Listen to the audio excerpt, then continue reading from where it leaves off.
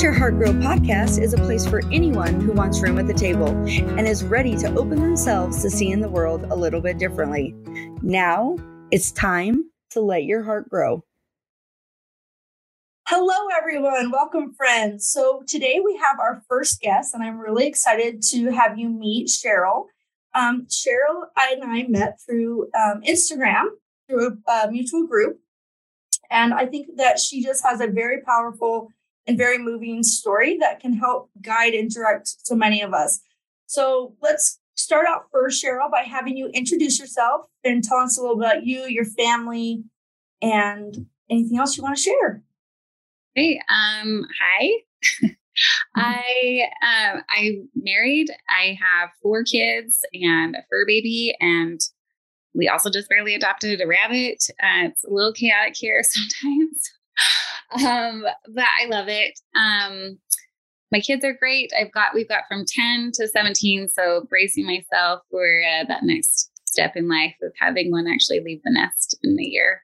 I've heard that's a hard one. My youngest is 4 and my oldest is 8. So I still have a ways. So I feel for you there. I know I'll sob. Yeah, it's true what everyone says. You blink and it's there, but she's awesome. I'm excited. So, I'm currently training for a full Ironman. First time doing that. I saw that. Intense. I can imagine, because isn't the Ironman, doesn't it cover like multiple types of training? So like running, swimming, and biking. Okay. Yeah. I've done lots of triathlons before, but this is my first. Ironman's like the big, it's long, all day kind of thing. So that takes up a lot of my time, but I homeschool right now one of my kiddos, and I have a degree as a physical therapist assistant. Currently not working with that, just too many other things going on. Yes, I understand that one. So very cool. Yeah. So tell us a little bit first about your Instagram account, because that's how we met and what helped me learn a little bit more about your story. So let's start with that, and then we'll kind of go a little bit into your history and like your diagnosis and things like that. Okay. Yeah. So my Instagram account, I started in 2018. I felt really strongly prompted. Like one night, it actually just came that I was supposed to start this account and just be very transparent in my journey. We'll get more into kind of where I was at with that. I had not been transparent for most of it. I kept it very private. And just kind of wrestled with not wanting to do that. Just feeling, those things are hard to talk about. Okay, right? Like mental health has been taboo for a long time. Also, it's hard to be that vulnerable. Also, I have a hard time committing to things anyway.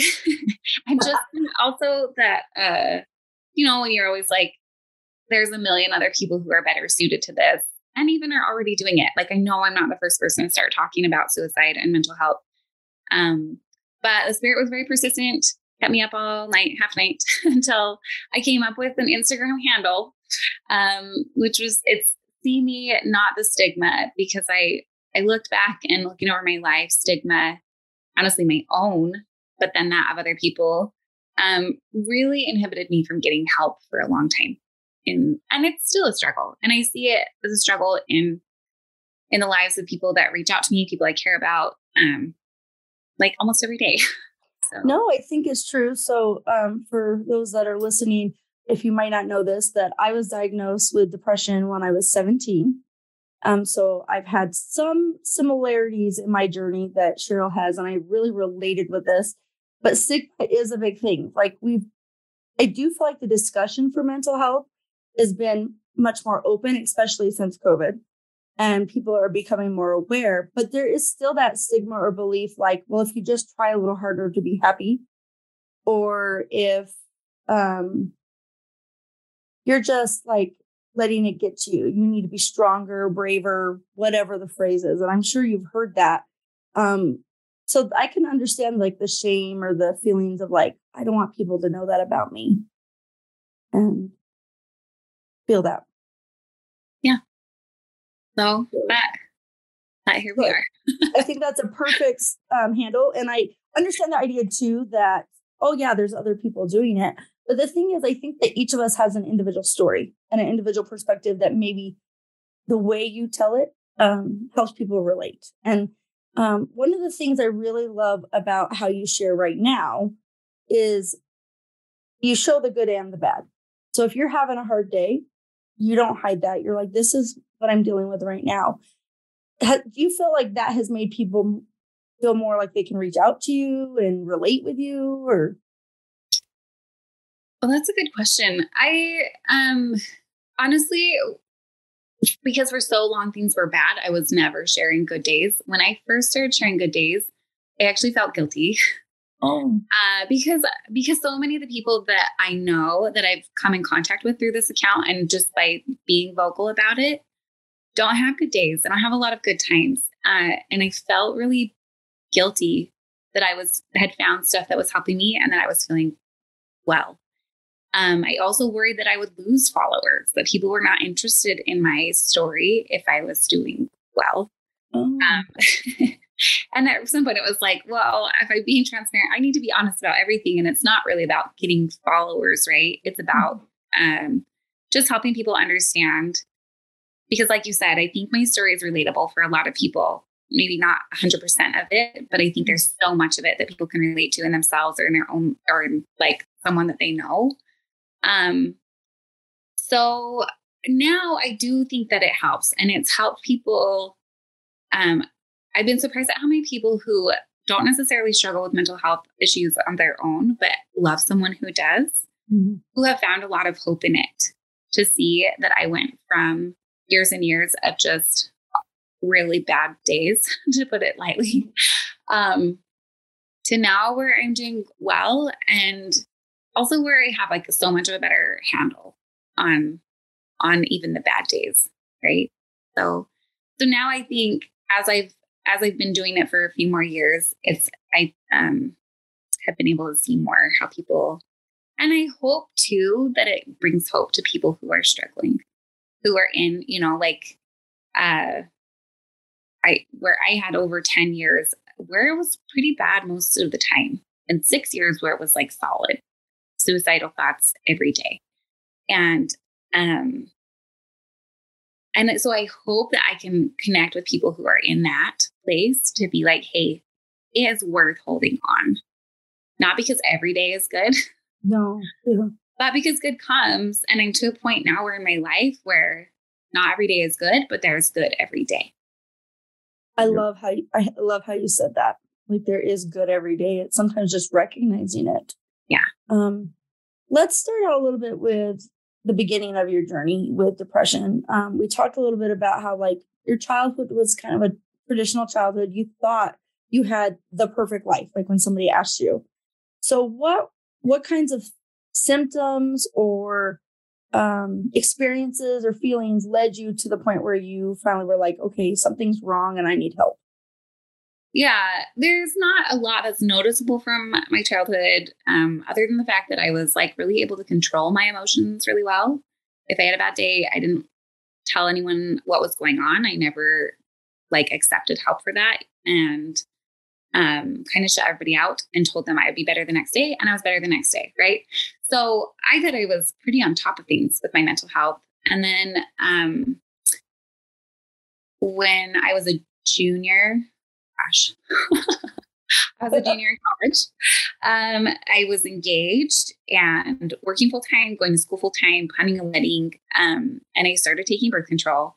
And now I feel like people talk openly about how birth control, like shifting your hormones like that, can cause depression, suicidal thoughts, like a change, right? But when I first talked to my doctors about it back then, everyone was like, "Oh no. Birth control would never do that." I don't know why we're so defensive of our pharmaceuticals. But that was probably like, that was one of the first things, right? Is like one of the first times where stigma confronted me, that they were afraid to even go there, where I was like, look, I've never had suicidal thoughts my entire life. And within 3 weeks of starting birth control, I had my first, it wasn't necessarily suicidal. Something went wrong in my life. And my thought was to go down to like the bad part of town and hope that something awful happened to me, you know? And I like pretty immediately was like, what the heck? That is a weird thought. And I was able to put it aside and move forward in a more way that I was used to, in a healthier way, you know, but it was so foreign. Like I remember that, even though that was now like almost 20 years ago. Anyway, so that happened. Then, I got married and we were both working full time, both going to school full time. And we come from like some parts of our background are very similar and some parts are very different. Isn't that how marriage is? You're melding two completely different lives into one. So it was like some of the areas where like I grew up in a home where you avoid confrontation and you expect the other person to kind of put your needs first. It maybe even almost to like in a harmful, you know, like excessively, whereas his was kind of more like take charge and take care of yourself and, you know, like independence and like for yourself. The combination made for really rough because I was like expecting things to be done and said that weren't happening. And he was just kind of like, well, if you need those things, you would ask for them, and kind of like stepping on my toes with things, you know, anyway. So it was just this like, just a difficult time. An adjustment period. I mean, it really is like for everybody, but then when you're already having the thoughts that you had started having, I'm sure that fed into it. Yeah. And I was severely depressed and 100% in denial because I knew as a cute 21-year-old that depression was not a real thing and that I just needed to have more faith and think more positively. Like anytime my husband would be like, I think something's wrong, you know, because he fell in love with this like bubbly, charismatic, confident girl. And by the time we got married, she was kind of lost. And so he would try, you know, and be like, I think you need help. And I was just always like, that, those two things. I repeated them over and over to him, to myself. I just need to think more positively and have more faith. Like I knew that would fix things because of the stigma against depression, stigma against antidepressants, you know, like all these things terrified me.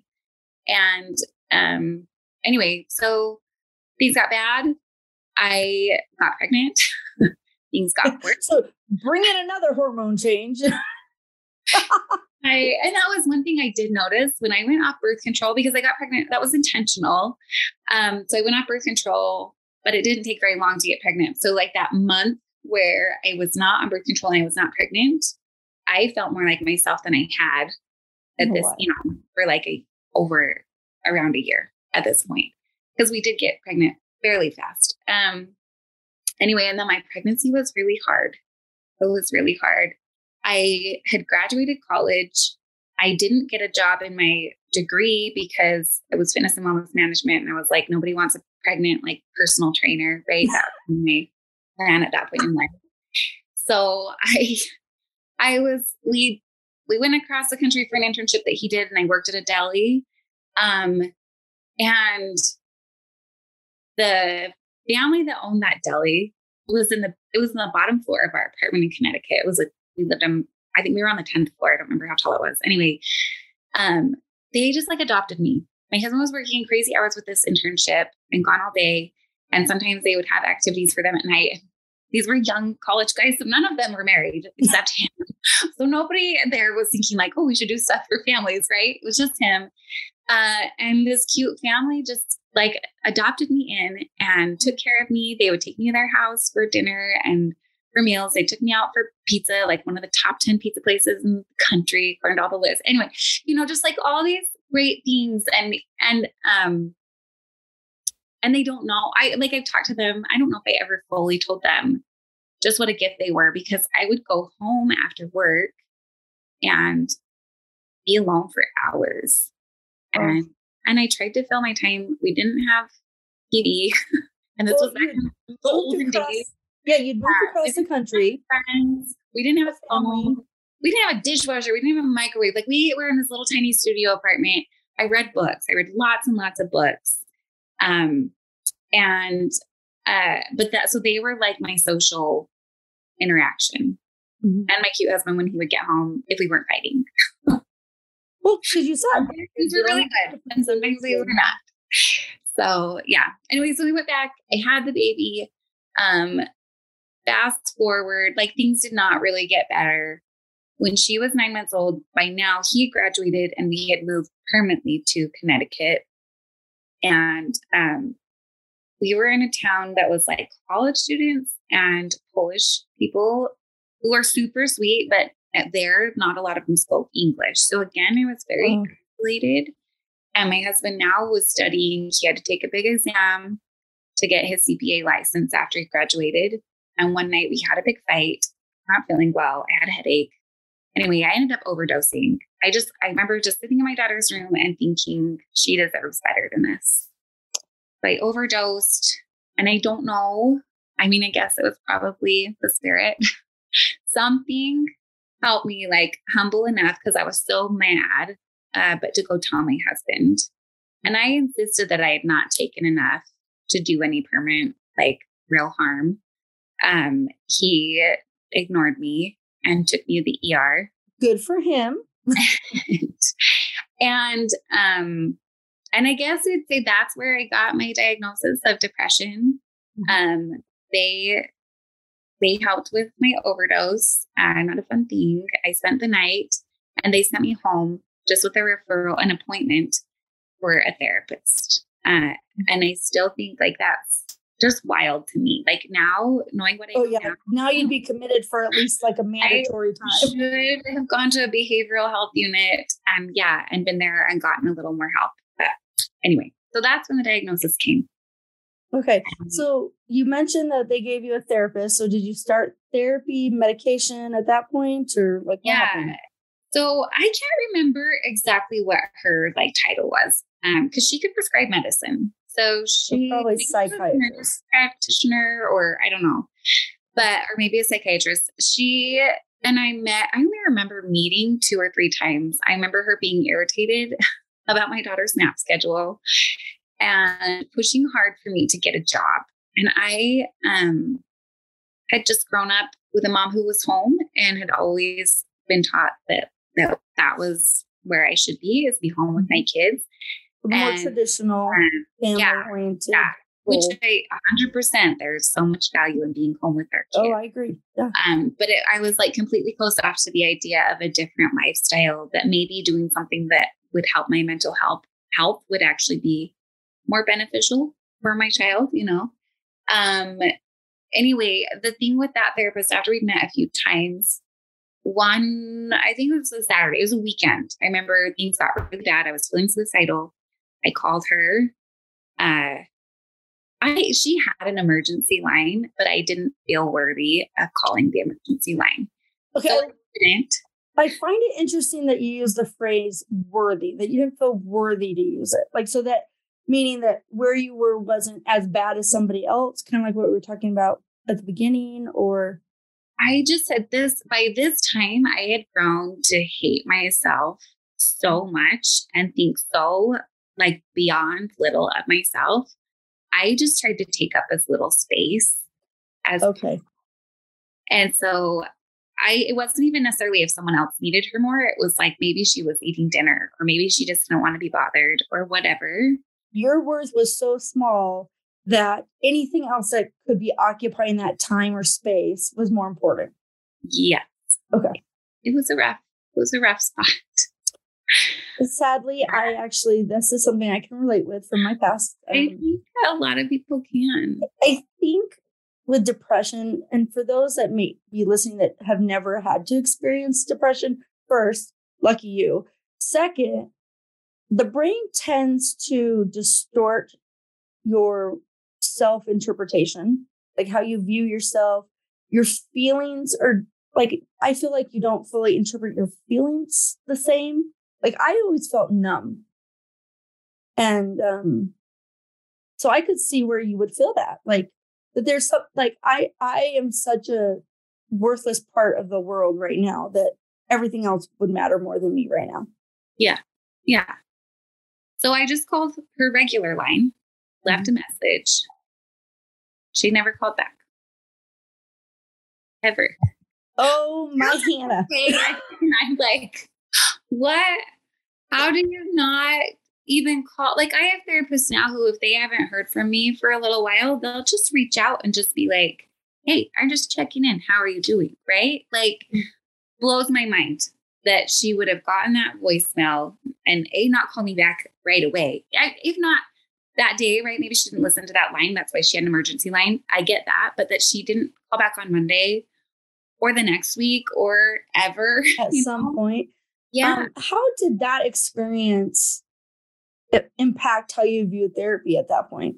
I could imagine, like I would feel that would validate the feeling that you were already having, that you weren't worth anything. No, because now the one person that I was paying to care about me didn't care. And so I was never going to do therapy again. And I knew even more solidly now that I really was not worth anyone's time or attention, let alone like affection or love, Because you were paying this person basically in your mind to do that.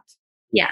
So I could see where that would be very detrimental and really make an impact on the feelings that you were feeling. Yeah, it was. She had prescribed an antidepressant and I kept it in my car, trying to talk myself into being brave enough to fill it. But I was so scared of antidepressants. I can't even pinpoint. This was such a foreign concept for me. Even now that I had this official diagnosis, it was so hard for me to come around and accept it. Mm-hmm. And also to think that I think in my mind I was like, oh, I'm so broken, I have to take medication. Even though normal conditions that anybody had to take, for blood pressure or diabetes or whatever, I would have never been like, what a broken person you are. Okay. Right? That's exactly how I felt. I was like, why do I need to take a pill to be happy? Everybody else just gets up in the morning and is happy. Why do I have to take a pill? Yeah. To put a smile on my face or make myself feel normal? Yeah. No, exactly. Because that's how I was. Because I don't know about you, but I resisted meds for probably the first 5 to 10 years, on and off. Because I'm like, oh, I'm fine. And then I stopped taking them, and my mom or friends were like, okay, you're not fine. But I'm like, yeah, I'm fine. And then it would get so bad. Well, I never filled a prescription because of what happened with her. Then I wanted nothing to do with that. You're like, we're done.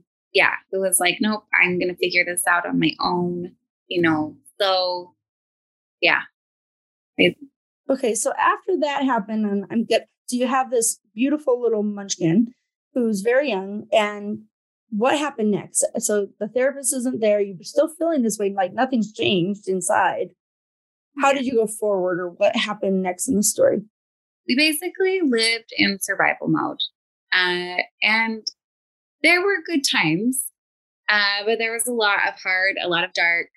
I'm trying to remember, we just kind of found things, we would find things that would help a little bit, like a different mindset or a book or a supplement, right? But nothing ever lasted. And every time it felt like I would get worse than I had been before. So fast forward, we moved to Nebraska. I got pregnant with our third child. I'd had another in Connecticut. Also had really, really bad postpartum depression after him. Actually, maybe I shouldn't say that, because I did finally take medication while I was pregnant with him. I was so suicidal that my doctor said, you're more, because I was like, what's it going to do to my baby now? And he said, you're at higher risk to your baby the way you're feeling than this medication is. So I took medication and I felt like it helped while I was pregnant. And then for the first 6 weeks after his birth, so he came fast and furious, did not have an epidural. I thought I was going to die, and I had PTSD. Undiagnosed, but now that I know more about it, every time I close my eyes, I would be back there freaking out. I legitimately thought I was going to die. And he was a 9-pound baby. That's a big boy. Anyway, and he didn't sleep. He just ate all the time. So I was exhausted. He just continued he was massive. He was colicky. He only wanted to be held. Even when I held him, he would cry. I think I had postpartum psychosis. I had a really hard time not. I wanted to hurt him, which of course I was like, what is wrong with me as a mom? We had constant company for the first 6 weeks of his life. So add to all this mess already that I was then trying to pretend like everything was perfect, keep my house clean, cook meals, everybody wanted, because we lived back east. So people who came to visit were like, let's go to this place and this place and this place, right? So it was like just exhaustion and chaos. And by the time everyone left, I was just a wreck. And I would call my husband sobbing and holding this screaming baby. And he would plead with me, please go put him down. And because I would be like, I'm going to squeeze him to death. And he was like, you have to go put him down. I was like, but then he'll cry harder. I mean, like, it sounds crazy. It was crazy. It is, because the brain isn't working correctly. Yeah. Unfortunately, I heard a story recently of someone close to me who has a sibling whose wife had postpartum psychosis after their second. And unfortunately, she died by suicide. And when the baby was about a year. And it's not normal. It's not something that anybody that's a parent would ever imagine doing. And so I think, to me, that shows how scary that would be too. Like, you already had a child that you love, and then you get the second one and you're having these feelings. Yeah. I do want to just take a moment and point out that while not everybody has major depressive disorder, many women do suffer with postpartum depression that can be very extreme. And so just if you are feeling that way, or you have a family member or friend, to just be aware and watch for them, because there's an organization called the Emily Effect that specifically specializes in postpartum depression. And so I just wanted to kind of highlight that it's not an uncommon thing. Like, for you, it was heightened by the fact that you already had major depressive disorder. Yes. But many people do suffer with that. Yeah. And no one was talking about it. With the Emily Effect, it's huge. It's so important. So that was the thing. I mean, people would be like, oh, baby blues or whatever, Yes. That's not what this was. Anyway, so I had that. I went off of my antidepressant because I felt like it was part of the problem. And I actually did improve after I got off of it. And I just wanted, spoiler alert, my story is not meant to tell anyone that medication is bad. Oh, no. I didn't react well to it. So anyway, so then fast forward to that third baby. Again, my doctor, this time I had a really, really great OBGYN. I had not, awesome.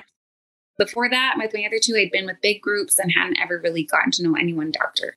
This one, I loved her. And I had shared a bit of my history with her, and she just said, will you please take an antidepressant after this baby, because you have postpartum depression like this. We know this. So I did. And again, kind of seemed like it helped. He was the darlingest, sweetest little baby. That helped a ton.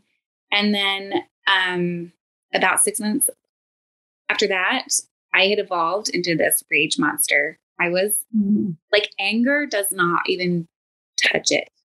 That's all I can say is I was in a rage so much of the time. It did not take very much to throw me off. I was so angry, and that is so not me. Mm-hmm. And so I went to a psychiatrist and said, I got to get off this medication. And he said, if you go off of it, you'll just need to be back on it in another few weeks at a higher dose, because your body will have adjusted.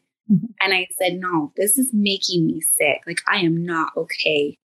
And he said, if you go off of that medication, get out and never come back. And I said, done. Never coming back. So you've had two therapists that are basically... Well, this was a psychiatrist. Well, but same type of thing, mental health professionals. Yeah. So the first one basically disappeared, and the other one's like, okay, well, I'm done. Yeah. Wasn't to sit with me. Wasn't even willing to talk to me about other classes of medication. And again, it's stuff that I know now, but at the time I didn't even have the idea to ask for things because I didn't know. You didn't know. And I trusted these people, and it was like, this is your area of expertise. So I just didn't go in with any thought of my own, right? Except that I had to get off of it. I knew it was making me sick. So I weaned myself off of it. I did start to feel better. Fast forward again, had another baby. And so this is number 4, right? This is number 4. Okay. And we knew this one we knew we were supposed to have another baby. But we knew that she was our last. We knew I would not survive another pregnancy. Anyway, my postpartum got really bad. I actually was hospitalized. I was suicidal while I was pregnant with her. I had my first like official behavioral health hospitalization while I was pregnant with her. Not the best program, kept me alive, but it didn't help. That right there is success. It's true. But I didn't leave with any tools or hope or anything. It was just like, well, that sucked. So there was really no coping and like techniques and stuff to help you once you left. Yeah. So after I had her, she and I had this like deep connection. And when I was with her, I was okay. I think she's the first baby that they let me hold like before they cut the umbilical cord and other stuff. And I read things now about the bonding that takes place with that skin to skin contact. And it was everything about it was a much more natural, much more healthy, holistic birth. That's a story for a whole different podcast, obviously. But I do think part of our postpartum issues are the ways that we have babies delivered in our modern society. But anyway, so I bonded with her. Things were better when I was with her, but overall my mental health was just continued to deteriorate. So when she was just a few months old, my husband just came to me finally and he was exhausted. By this time, our third child, that cute, sweet baby, has autism. And we didn't know it at the time, but we were dealing with a lot with him. And our house was chaos and a nightmare. And we were putting on this perfect face to the outside world, but we were just broken. We were a mess. And he just came to me and said, I can't do this. You have to get help. You have to go see someone. So I finally relented because he had brought that up again over the years. And I was always like, no, remember how that went? Like, that's not going to go well. Yeah. And so I started seeing a new therapist, this time someone who's a member of our faith. And he brought Christ and the atonement. Sorry. No. And it was everything that I needed. And he was so gentle. Although I left every session ticked off at him because he was the one who finally started helping me work through stuff and get to the heart of things. And it hurt. He was hitting those chords. Yeah. He helped me see that really the foundation of it was just this feeling that I knew I wasn't lovable, that I wasn't worthy of love. And that I was constantly trying to prove to the people around me that I was, while simultaneously knowing that I wasn't. And so it was this really awful. Like you're proving to yourself that you're not worth anything, but you're trying to prove to everybody else that you are. Yeah. So you're fighting this double-sided battle. And this fear that people who thought that they loved me would one day realize the truth. Be like, oh, she's dirt, So he was a huge blessing. And one of the things that he said, I was so resistant because by this point in time, I think this had been going on, for let me think. My depression started in like 2003. My baby was born in 2012. So we're at like 9-10 years now. And I had tried at this point, I had tried a few different antidepressants. I had tried, like I said, all these different life plans and everything. And I just felt like nothing helped. And so he would offer different suggestions. And I was so resistant to everything because I finally realized, I don't know if I realized it in the moment, but I was terrified to imagine a life of not being depressed because that was all I knew. Like my whole adult life, essentially, I had been depressed. I didn't know how to be a wife, a mom, an adult, without. And most of my friends at this point, this was telling me they'd known, which they didn't know I was depressed. I wasn't talking about it. I think I occasionally would be like, oh yeah, I deal with depression, but I'm great today. Like everything's fine now, whether it was or not, right? Like I never would share what was going on in the moment. So really, like, even though they were your friends and they care about you, they didn't really know the real Cheryl.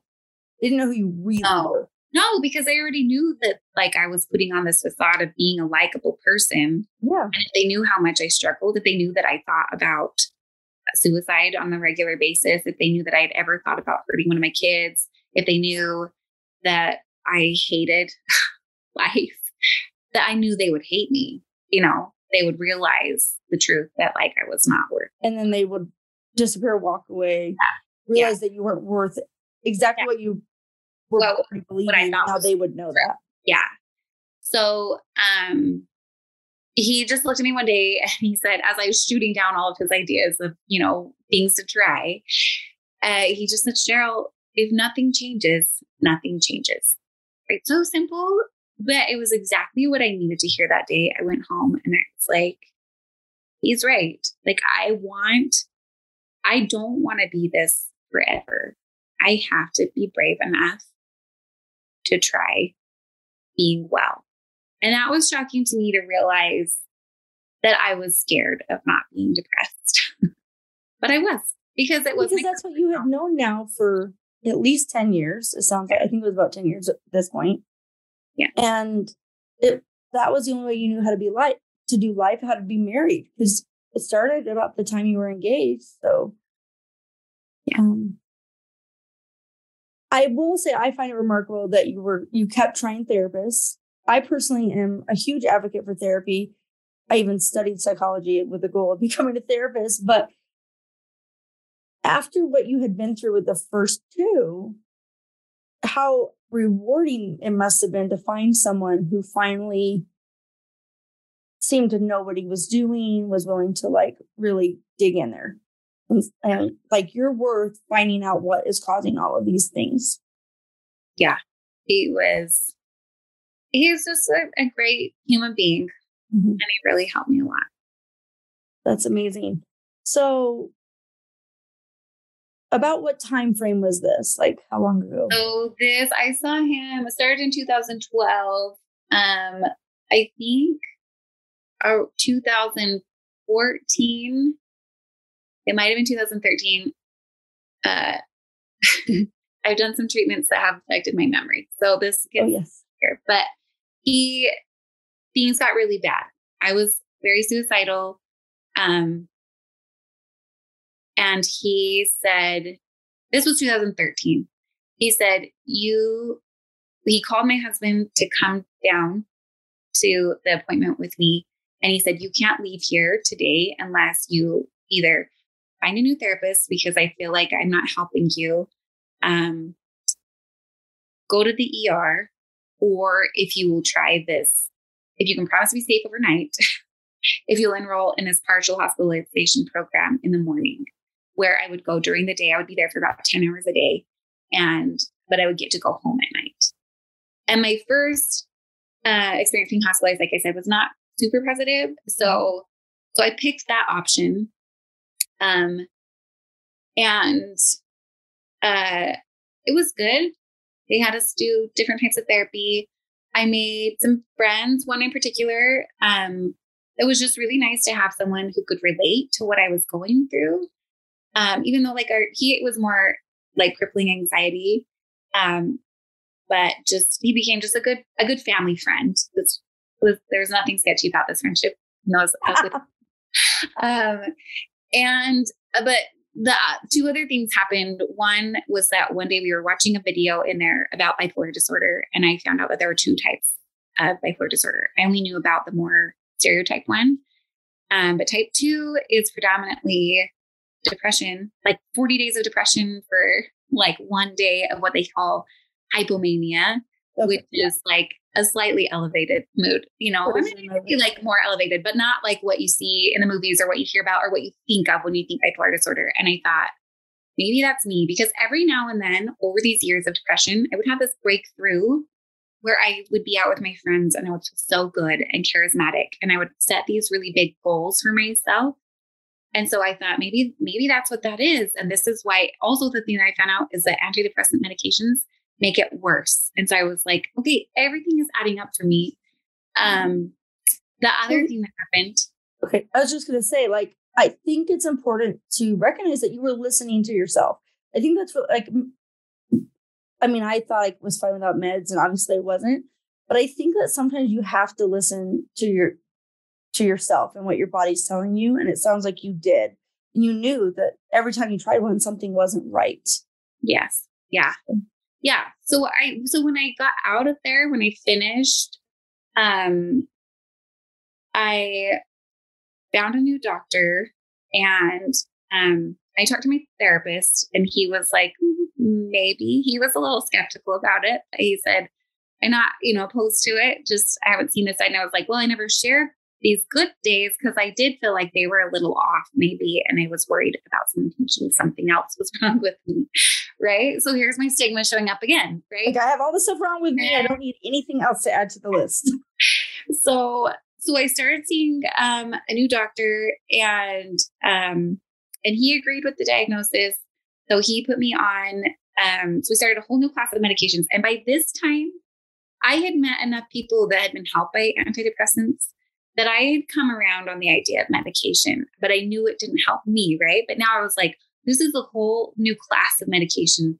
This is going to fix me. And I really did go into it with every expectation and every hope. I think this was like the most hopeful I'd felt in forever.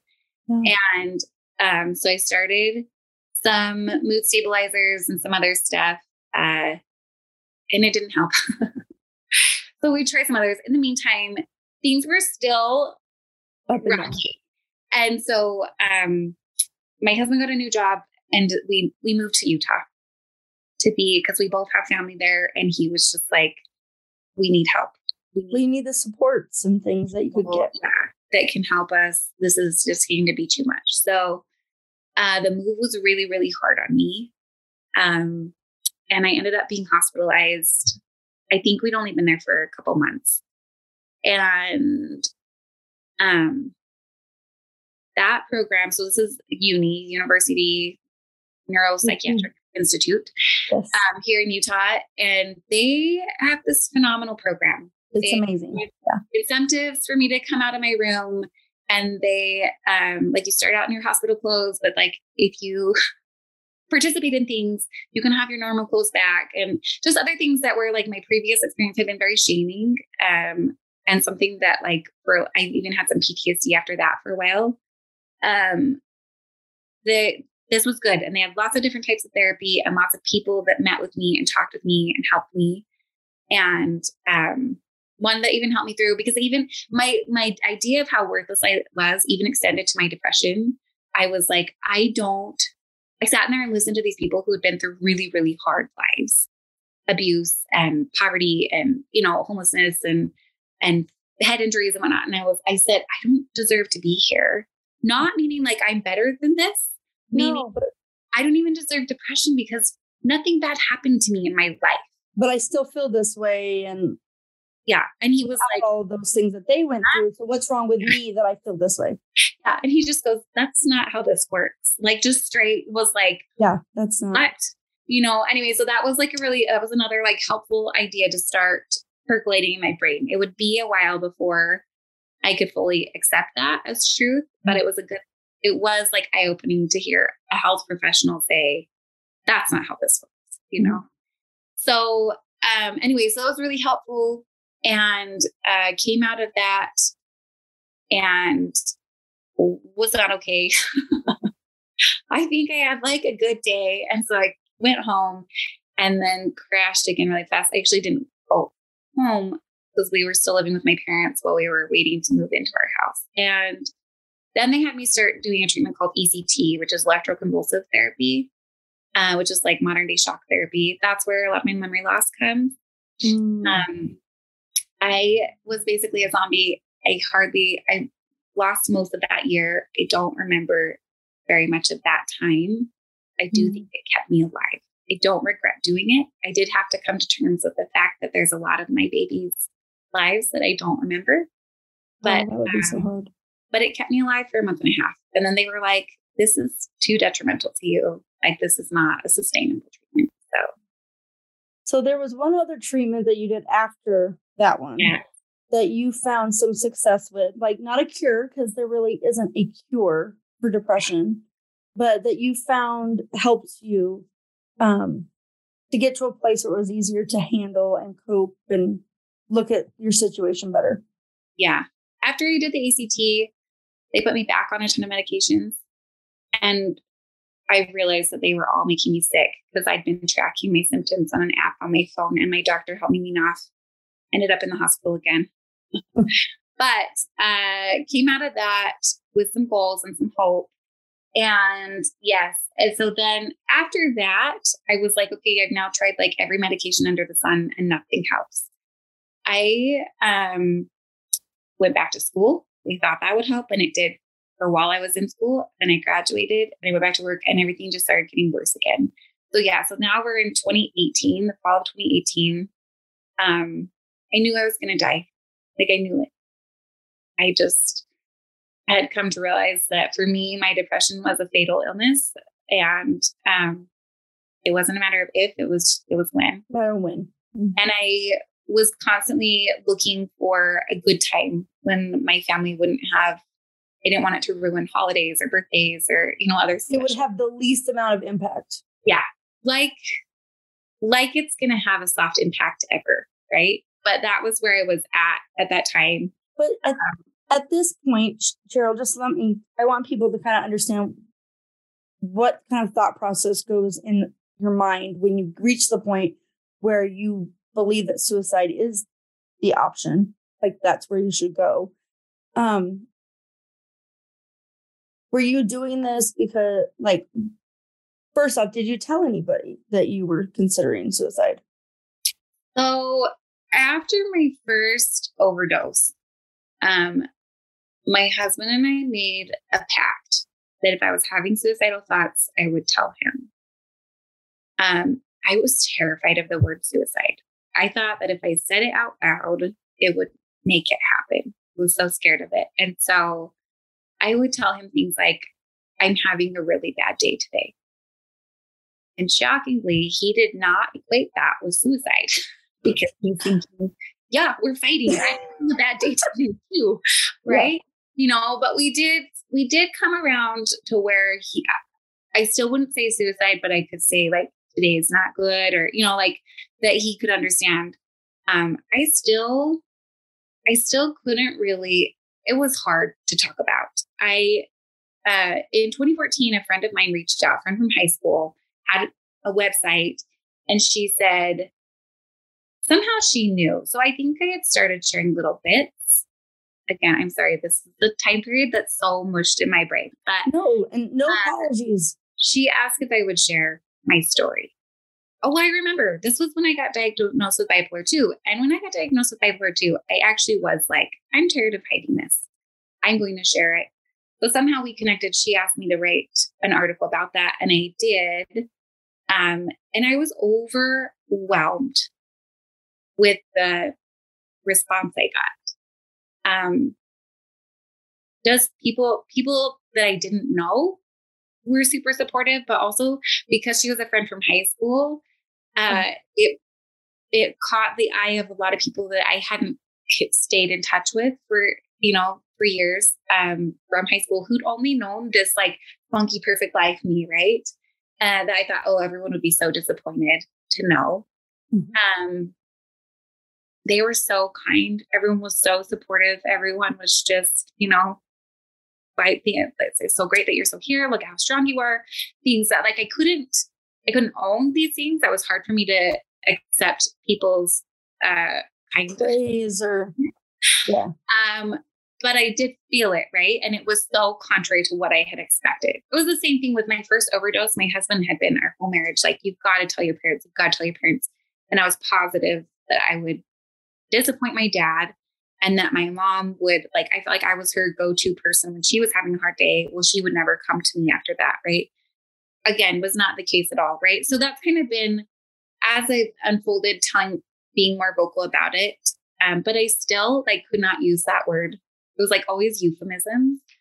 And so then people didn't really understand just how bad it was. Yeah, I think people didn't know exactly. I mean, when you say you overdosed, people get the idea, right? But yeah. So I didn't. And here's the thing too. I started getting involved with this group called Depression Bipolar Support Alliance, and I help facilitate support group meetings there. And I advocate for speaking up and getting help. But it's still really hard. Even even now, and I have now through Instagram and with this group and like American Foundation for Suicide Prevention. And I have reached a point where I'm very comfortable using the word suicide.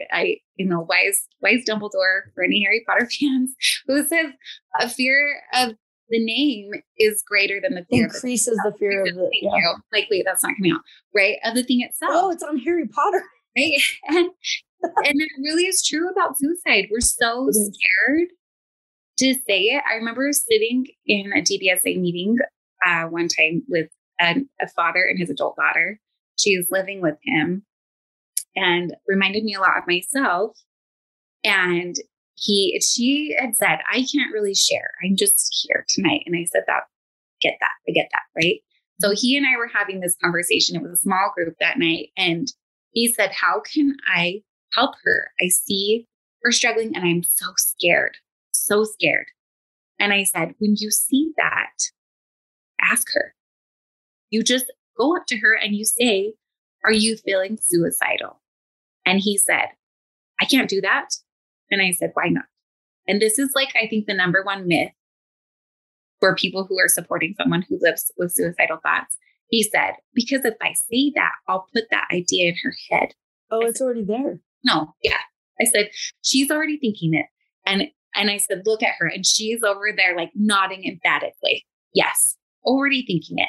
And I said, no one's putting thoughts like that. Asking someone if they're feeling suicidal is never going to put that thought in someone's head. If you're worried about it, they're already thinking about it. What it does is it creates a safe space for them to be open. Yes, because they can see, oh, here's someone who's not so scared of this. Yes, it's upsetting, right? Yes, we're afraid for the people that deal with these suicidal thoughts. But if someone's really willing to ask that question, it creates a safe space immediately. I mean, I guess depending on your phrase, right? Like one thing I had to teach even my dad, I was like, you don't say things like, you're not thinking of doing something dumb, right? Because I'm like, no, it's not dumb. It's highly logical because I'm ruining my family's life. Mm-hmm.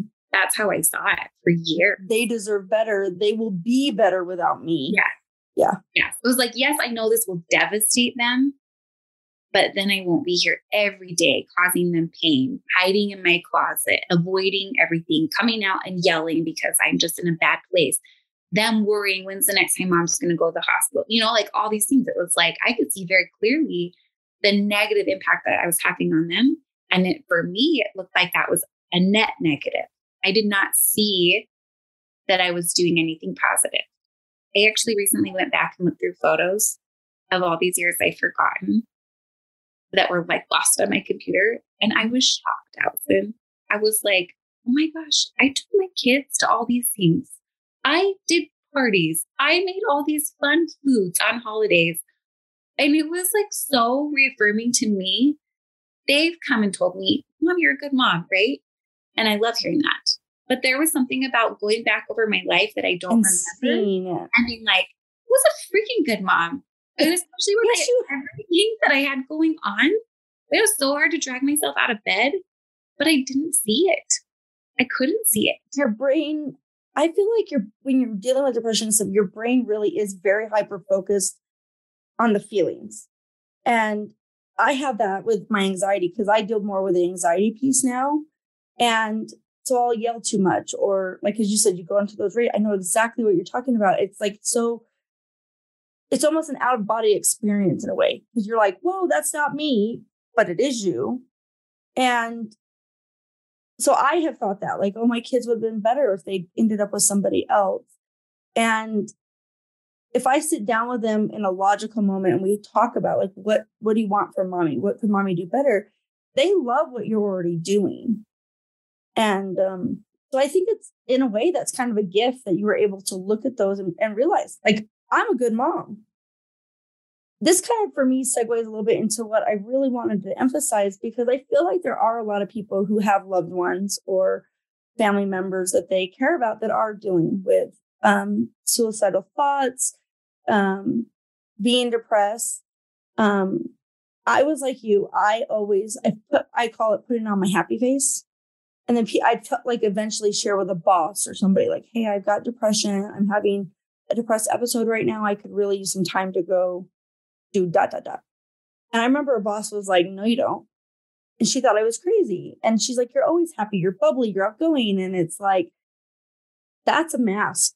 That's what I want you to see. But deep down, as soon as I go home and I shut the door at my house, it's exhausting. Like I'm drained from doing that all day long. And then it just hits. What would be your advice? Just like that dad, was it the dad? It was a dad. What would be your advice to somebody who says, I have this loved one. What's the best thing I could do to support them as they're dealing with these feelings or these thoughts? I think the best thing to start with is get educated, because what we need is safe spaces. There have been people on my path who were safe spaces. And I don't put it lightly, like they literally saved my life. Even some of them didn't know, even before I was like ready to talk about what was going on. There were just people where I could be myself. When I went back to school, I did share with them. So my diagnosis changed now back to depression, but at the time I shared with them that I had bipolar 2 disorder, and they like 100%, everyone was like, okay, and then moved on. Like, oh, okay, that's part of you. Yeah. And they just let me be, right? Nobody tried to fix me. Nobody told me that wasn't a real thing. Nobody told me, again, my cute dad used to always say, have you thought about your family? And I was like, or how blessed you are. Those are things to eliminate from our vocabulary. If you want to help someone, don't ever ask them if they're aware of how good their life is, because that was a huge trigger for me. I was like, I have this amazing life and I can't even appreciate it. What a horrible person am I? I have great kids and I can't be a good mom for them. What a horrible person I am. Like it was like all of those things that to someone who's not dealing with depression or suicide, seeing like, oh, well, again, it goes back to that, right? You could think more positively, focus on the good in your life. Have more faith and be happier. Yes. But no, the contrary. And this is so counterculture. This is so against what we think we know, is that we need to give safe spaces for grief, for depression, even for someone to say they hate their life and they want to end it. Again, and I'm not talking about if someone is in the middle of a suicide attempt. That's a whole separate theme, right? Yeah. But if someone says, like, I hate my life, I want to die, I don't want to wake up tomorrow. You want to know what the best, this is something I had to teach my husband. That sucks. And he's like, but what? No, because I hate that you're thinking that. It scares me to death. We got to fix it. We got to stop it right now. Like he gets in this panic mode. And I'm like, I know, but I need you to check those feelings at the door. And the response that I need validation. And again, this is another education thing, because people think, oh, well, if I validate, yeah, your life is the worst, then that means I'm agreeing with it. I'm saying, no, you're not saying, yeah, your life is the worst. When I say my life is the worst, you're saying, gosh, that's so hard to feel that way. That must be so heavy. That seems like it would feel so dark and so hopeless. That would be a hard thing to carry every day. Yes. We think that saying those things are going to make the person be like, oh, even you agree. Right. So now I'm definitely no. What it does is it validates me in my pain. And then you're a safe space. And then for some reason, I actually am willing to think outside that little dark box that I'm in.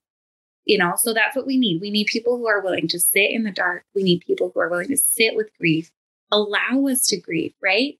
Someone has a miscarriage and we say things like, oh, well, at least you didn't hold the baby and bond with it, right? Like what? Or like, oh, they've been gone a whole year. Why haven't you moved on yet? The baby must have been sick and it wouldn't have been a good life anyway, right? Like we tell people all these weird platitudes that are so invalidating. And sometimes the best thing for someone to say is, I have no clue what to say to you. Mm-hmm. There's nothing I can say that can fix this. And I know you don't need me to fix it. Because what that does is it says to that person, I see you. I see that you are capable of living through this experience. You don't need me to fix your problem. When someone jumps in and tries to fix me, then that validates that you can't do it on your own. Am I broken? What is wrong with me? Or I just want to come back and tell them, no. Let me list off to you again all the things that are wrong. And I have to reiterate it and relive that myself, right? I don't have the energy for that. I just need people who are like, that sucks. Like that really, if you have nothing else to say, I have conversations with people because I get people who call me regularly. Most of the time I don't even know them, right? But they get my number from someone else and I just listen. And I can't tell you, like, I just will repeat to them over and over. That is so hard. And I, to myself, think, do they realize I'm repeating the same statement over and over? Does it sound insincere? But they probably feel that they're heard. And that's exactly it. They never are like, would you stop repeating that to me? They're like, yeah. No one in my family sees that it's hard. I can't tell my sister this because of this. I can't tell my husband, whatever. And it's just a matter. So what needs to happen? People from my side, right? We need to speak up. That's what it is. Why are my husband and I still married after all these years? Because I'm willing to talk about what I need and because he is willing to listen and change. Yeah, I was going to say that he sounds teachable. And I think that is a powerful support. I guess, what's the right word? I'm totally having an ADHD moment because my brain's totally like a lot. But it's a quality to be able to want to listen and then to learn, to be willing to open to learn. Like, I don't know how to help you, so tell me how I can help you. Yes. And he'll even say that because his go-to is to fix it.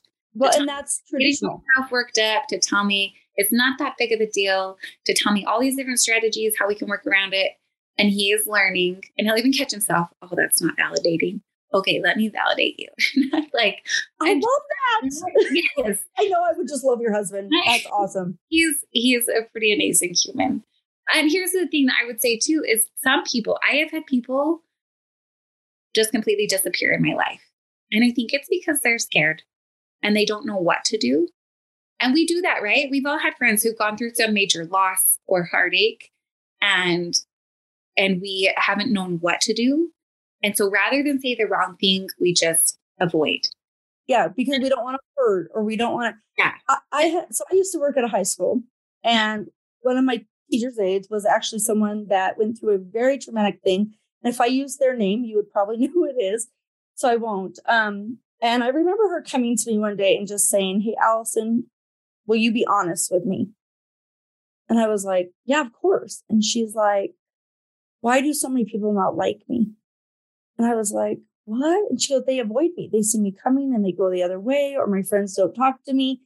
And I said, "Oh, sweetie, they're just scared. They don't want to hurt you or add to what you've already been through. So they figure if they just don't say anything, then that's better." And that's not the case. It's not better. And so I think that's the first thing, like you said. So be willing to listen. Don't avoid. And then for those that are feeling those feelings, be willing to talk about it when you need to the people that, like your family, your friend, your close supports. And if you don't know what to do, just say, "I don't know what to do. How can I help you?" That is like one of the most beautiful questions I've ever had friends ask me, because now I go back and forth, but for a while there, I posted every day how I was that day. I was trying new treatments. I would post how I was doing on my treatments. And I'll be very honest. I even had moments where I was like in the throes of depression and I would feel this really like overwhelming prompting. You need to have Blake, that's my husband, take a picture of this and post it. They're hard for me to look at. It was really hard to share that. But those are some of the posts that I found people were like, "Oh," because we don't have a face for depression. We don't have a face for bipolar disorder. We don't have a face for a lot of these things because we have stereotypes, we have stigma, and we have a whole bunch of really good actors. Most of the people that are dealing with these things are incredible actors, right? We can put on a happy face. I can be feeling suicidal and I can go to a party and you will have no idea. Now, right? To go with that real quick, we are running out of time, but that actually hit the chord with me. Have you found people that are able to see through it? I'm pretty good at seeing through it. I had a friend. So I was at something for my church. I was at a church event and I have the shotgun laugh, as my friends used to call it, because it's like it just goes on and on and on. And I was all over, like over the top, happy giddy that night.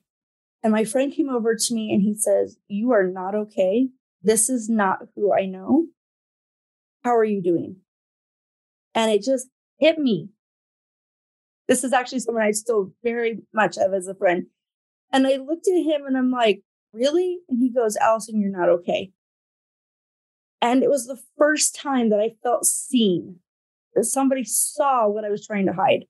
And that was powerful for me. And so I can imagine, like you said, like you can hide it. Like we're great actors. Yeah.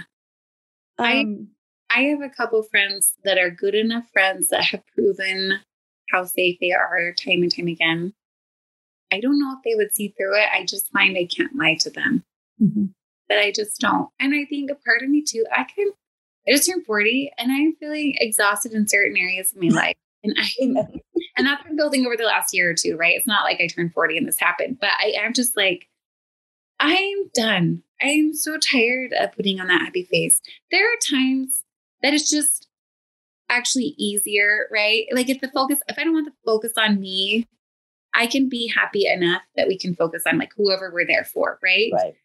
And I feel like that's okay. And if I'm in a place where I can't do that, then I just bow out. I just say, I'm not feeling well tonight. I'm not coming. And I've done that. I've done it too. I've organized like girls' nights out that I backed out of because I didn't feel well, even as the organizer, right? Like just giving myself permission to say, I just don't feel well. And that's the thing I was saying too, is like when I'm being really honest on social media, then people know. Right. So I can't show up at the party and be like, everything's so good, because they're like, I saw what you posted this morning. And I'm like, well, okay. And so sometimes then I have to decide, how am I going to show up, And there are times too that I've had to tell people like, look, I know that you saw that, but this is another thing when you're talking about what I need from other people. I need to be, and this is where See Me, Not the Stigma really came from, because I reached a point in my marriage where he was like, what do you need? And I said, I need you to see me. I need you to see who I am. And I need you to remember that for you. I really need you to remember it for me, because I've been lost for so many years. I feel like I can't find myself a lot of the time. And when I'm severely depressed, and I'm thinking that I need to exit this life, I really don't see myself. I'm not even thinking about that, right? And so that's what I need. I need people in my life who know who I am and treat me as the person that I am. And that can mean honoring and validating where I'm at without being like, oh, why are you so broken all the time? Or, oh my gosh, this is a major crisis. We have to fix this right now, right? But just being like, oh, I see where you are today. And I know who you are. Like, I know who you are deep down, right? Because really, like, I'm a pretty happy person. I'm a very positive person. I am a faithful person, right? Like those things that I was looking for all those years, like that's who I am. It wasn't that I needed more of that in my life. I just needed to give myself permission to not be okay. To have moments where life was hard. So we're running out of time, but Cheryl, thank you so much for being open and sharing your story, because I'm sure there is a lot of people who will relate with this and find guidance. For those that are listening, I'm going to put Cheryl's handle on my website, and also some resources that she has mentioned and that I've mentioned. So if you'd like to learn more and become more educated, and for those of you that are considering suicide and have thoughts related to that, there will also be a resource of a phone number or a website that you can reach out to. And for those that are living in Utah, we have our a safe app where you can go anonymously and get help and guidance, because there is always someone out there willing to help. It's just finding the right fit for you, whether it's the therapist, the medication. It's a step-by-step process, and it's something we fight every day. And Cheryl, thank you so much. I really do appreciate it. And I'm so grateful that your story is where it is right now, and that you've been able to get through almost 20 years of hard days and are able to still see that there is light, shining through on those times, and are helping others that are experiencing that too.